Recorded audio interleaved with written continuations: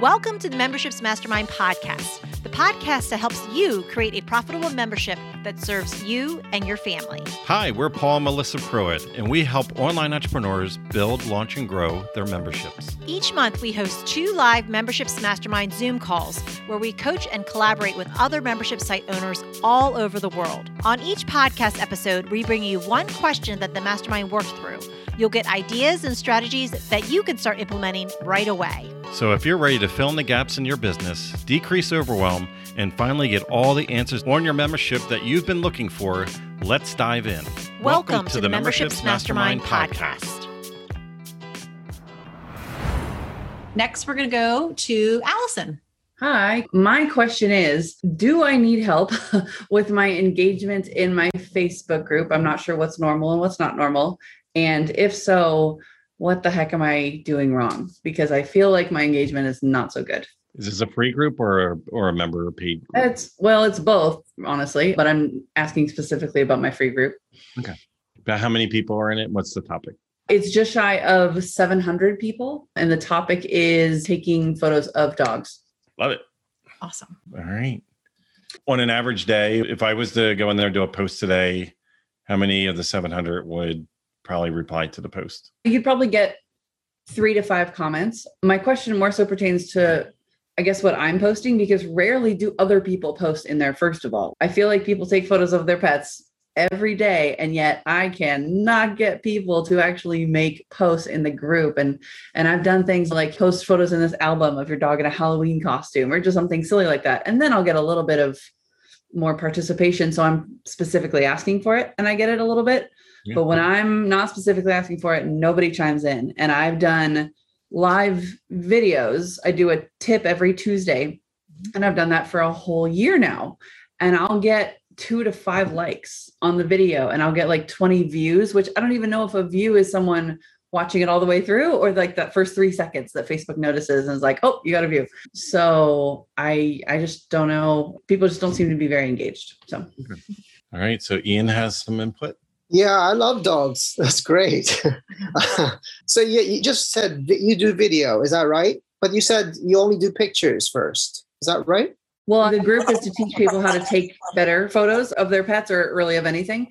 But we focus on pets. And I will post a video of me explaining like how to set things up or what to look for in a photo, that kind of thing. So that's my videos. But, as far as people posting their own photos, practically never happens. Yeah, I think nowadays people are so much into video. There's no way you can sort of like twist that and pivot that into video. No, I know unless you're a photographer and that's specifically what you want. Oh, okay.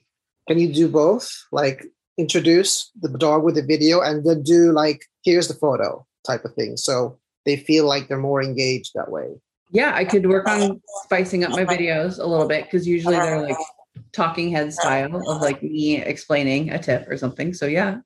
Now, Loretta, her entire life is dogs. So she might have something to my entire life is dogs. You're right. From dog rescuing to dog training and living with 6 dogs. Yes. So Allison, you're trying to get people to engage, right? In the free group. Yeah, whether it's by actively posting themselves or just interacting with the posts that are already there. Anything. Got it. So have you ever tried running like a challenge in your group? Nope. I've thought about it and I have ideas for challenges, but I've never actually. You could do a challenge. You could do like however many days challenge. I think that could get interest going. I belong in several different dog groups. Some of them are dog training groups, and we're always having challenges, and people just want to win. So when we run challenges, right, whether it's videos, because sometimes it's videos of them training, because I'm in the dog training sphere, you could use it the way, I'm not sure what group it is. It's for pet photography and video recording, right? So you could obviously make your challenge cater to that. But like ours is all dog training, and like they post videos that are less than a minute long. And so then like different days of the challenge, they do different things. And that's something that could get it going. And if you have something where, like at the end of the 7 days or however many days you run the challenge, like, they get to win something that's like something nice, right? You might be able to get more interest in that group. Makes sense. Thank you. Yeah, Patty, I see your hand up. When I do polls, people like to answer those. I ask them where their favorite place it is to take them or what costume or something along that line. And then the other thing that occurred to me when you're doing your videos, what about changing from how to do something to what? So having 2 pictures of 2 dogs and ask them, what do you see that's different? And try to get them to start engaging in the qualities of the photos that are being taken. Does that make sense? Yeah, that's a really interesting idea. I like that. Thank you. All right. And Judy, and then Cynthia. Allison, I was just thinking of the fun of it. So TGIF, what's your dog saying today? Or Cinco de Mayo, show us your best costume on your dog. So really asking prompting questions that are relevant to the day. And there's, always something. Hump day for Wednesday, Thirsty Thursday, what do you feed? What's your dog drinking? Just fun stuff like that. And I mean, everyone thinks their own dog is the cutest dog in the world. So they want to show. Yeah, that's a great point. I definitely don't do enough just fun, like off the cuff, like questions or like, hey, just chime in with this random thing. So that's a really good point. I need to start doing that. Thank you. And Cynthia? Yeah, mine was similar to what Judy was saying, because I was looking through the influencers I follow the other day to try to posts have more organic reach. And interestingly, I didn't realize like they're telling a little story or a comment, but they always seem to end with an open-ended question, not something that would just be a like or a yes or no, but something that, someone would want to give a couple of lines of answer. And when I would read them before in my feed, I wouldn't even notice it. But obviously that's intent because they're all using it. And looking at the posts that had the most comments, that's exactly what they were doing. So it seems to work.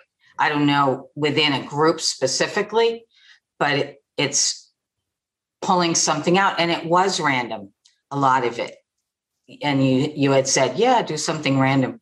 A lot of times it had nothing to do with their topic. And I was thinking, oh my gosh, I'm going to have to put out so much content. But it wasn't. It was like things that happened that day in the news or, just random a lot of times. Great. Thank you. Anyone else have any input?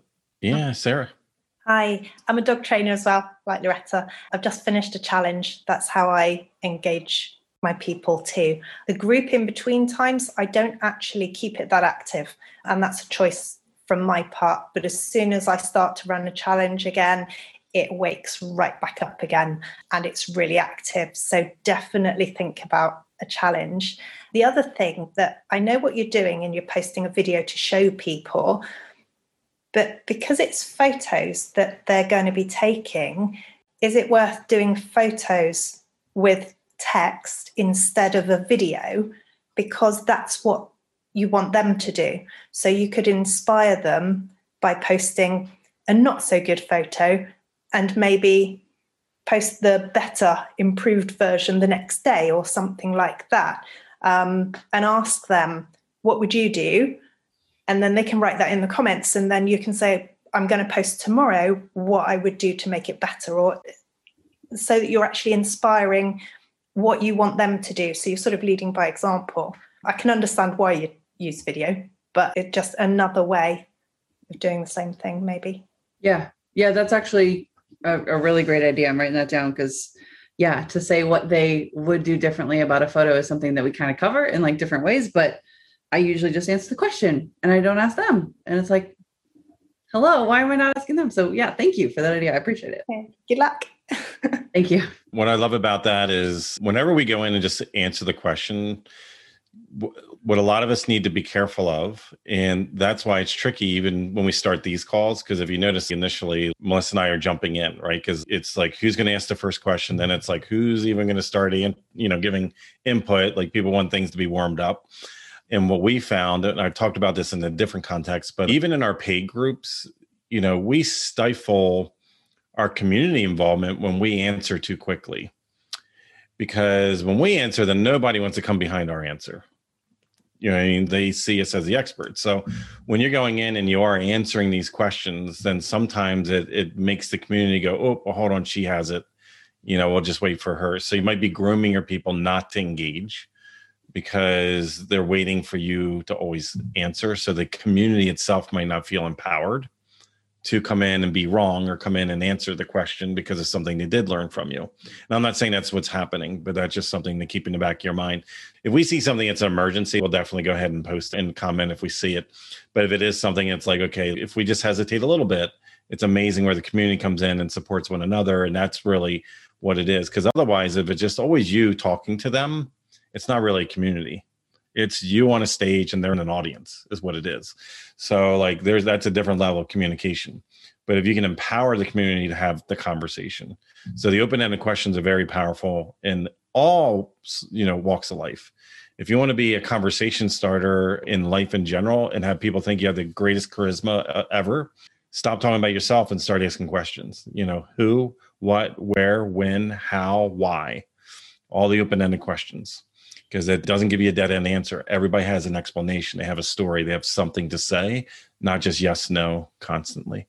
The other thing that just came like in a different end, sometimes we just need some new blood in a stale group. And sometimes we need some new members in there that are excited to be there, that will engage in everything. And just on this call, there's 3 of you that are in the same exact niche and probably do something slightly different or serving different people. Have you all ever thought about collaborating and speaking to each other's groups? Because, Allison, what you give, probably Sarah and Loretta's people would love to hear about, and it doesn't feel like it's competition. And you might get new group members into your world because some of their people, and then they look good to their people because they just brought an authority, an expert in something totally different with the same life event, which is their dogs.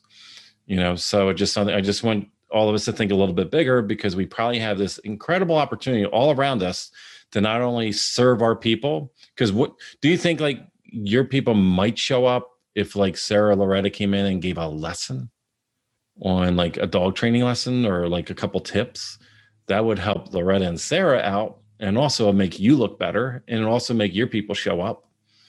Because it's out of the norm. It's a unique event. It's something that's cool. And in reverse, it would be the same thing. And ironically, all of you would grow, because you would have crisscross. How many of us here have bought more than one course? How many of us here in more than one membership? Think bigger than thinking like the people that are buying things for their animals, because we're animal lovers. We buy a lot of stuff that we don't necessarily need to buy for our little guy. And we do it. It's not like Chewy only gets our money. It's like, we got a whole bunch of places that we invest the craziest things in for this little guy. So I just want you to like think bigger also, because some of the content that you could bring in could complement and give a better member experience, better user experience being in that group. And it doesn't necessarily have to be from you. And it's also non-threatening as well. I just wanted to bring a different perspective.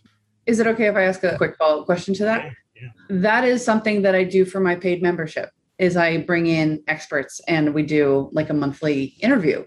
Mm-hmm. So am I then offering too much in my free group to do it there too? Or just the members get more and the free group people get some of that? Hey, everybody, I'm really excited. We just had Loretta in our paid membership. She came in for an hour and spoke and did like these 5 techniques. It was so great. I asked her, I was like, I know this is a free group. Are you able to come in for like 10, 15 minutes and share one of those 5 techniques that you shared in the paid membership? Now, what did I do? I just create desire for people to want to go into the paid thing. But what I also did is now I'm coming in and introducing it still is benefiting Loretta, because if she came into the small paid, because all of our paid groups are smaller than our free things. You know what I mean? So it's like she gets a win on both ends, because the cool thing about being and serving in a paid group is that they're payers. Like, they spent money. These people will probably spend money with you if you come in and you give. And even though there's a smaller bucket of people, they might buy your thing too. So keep that in mind. But then you can then use it as a teaser in a way, still give value to the free people, but do it in a very light version. It's kind of like, oh, here's a free sample. Oh, you like that fudge? Come on in and buy $20 worth. Come on in. So you can use it in the same context. Yeah, totally makes sense. Yeah. Good. Thank you so much. Thank you for everyone that chimed in. Totally appreciate it. If you enjoyed this podcast, then join us on our free live Zoom calls twice a month. You'll get to ask your membership questions and hang out with awesome membership owner peeps. Just sign up to be notified at membershipsmastermind.com.